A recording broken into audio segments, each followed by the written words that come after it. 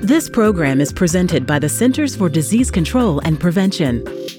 Zika during pregnancy can cause severe health problems in babies, such as birth defects, problems with vision and hearing, seizures, and developmental delays. We looked at babies born to mothers with Zika during pregnancy in the U.S. territories, as reported to the U.S. Zika Pregnancy and Infant Registry. Among 1,450 babies who were at least 1 year old and had some follow-up care, about 1 in 7 had health problems possibly caused by Zika.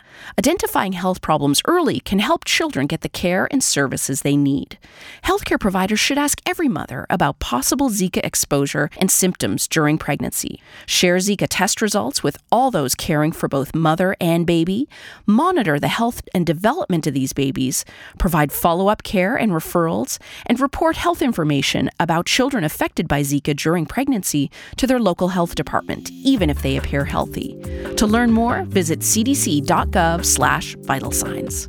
For the most accurate health information, visit cdc.gov or call 1-800-CDC-INFO.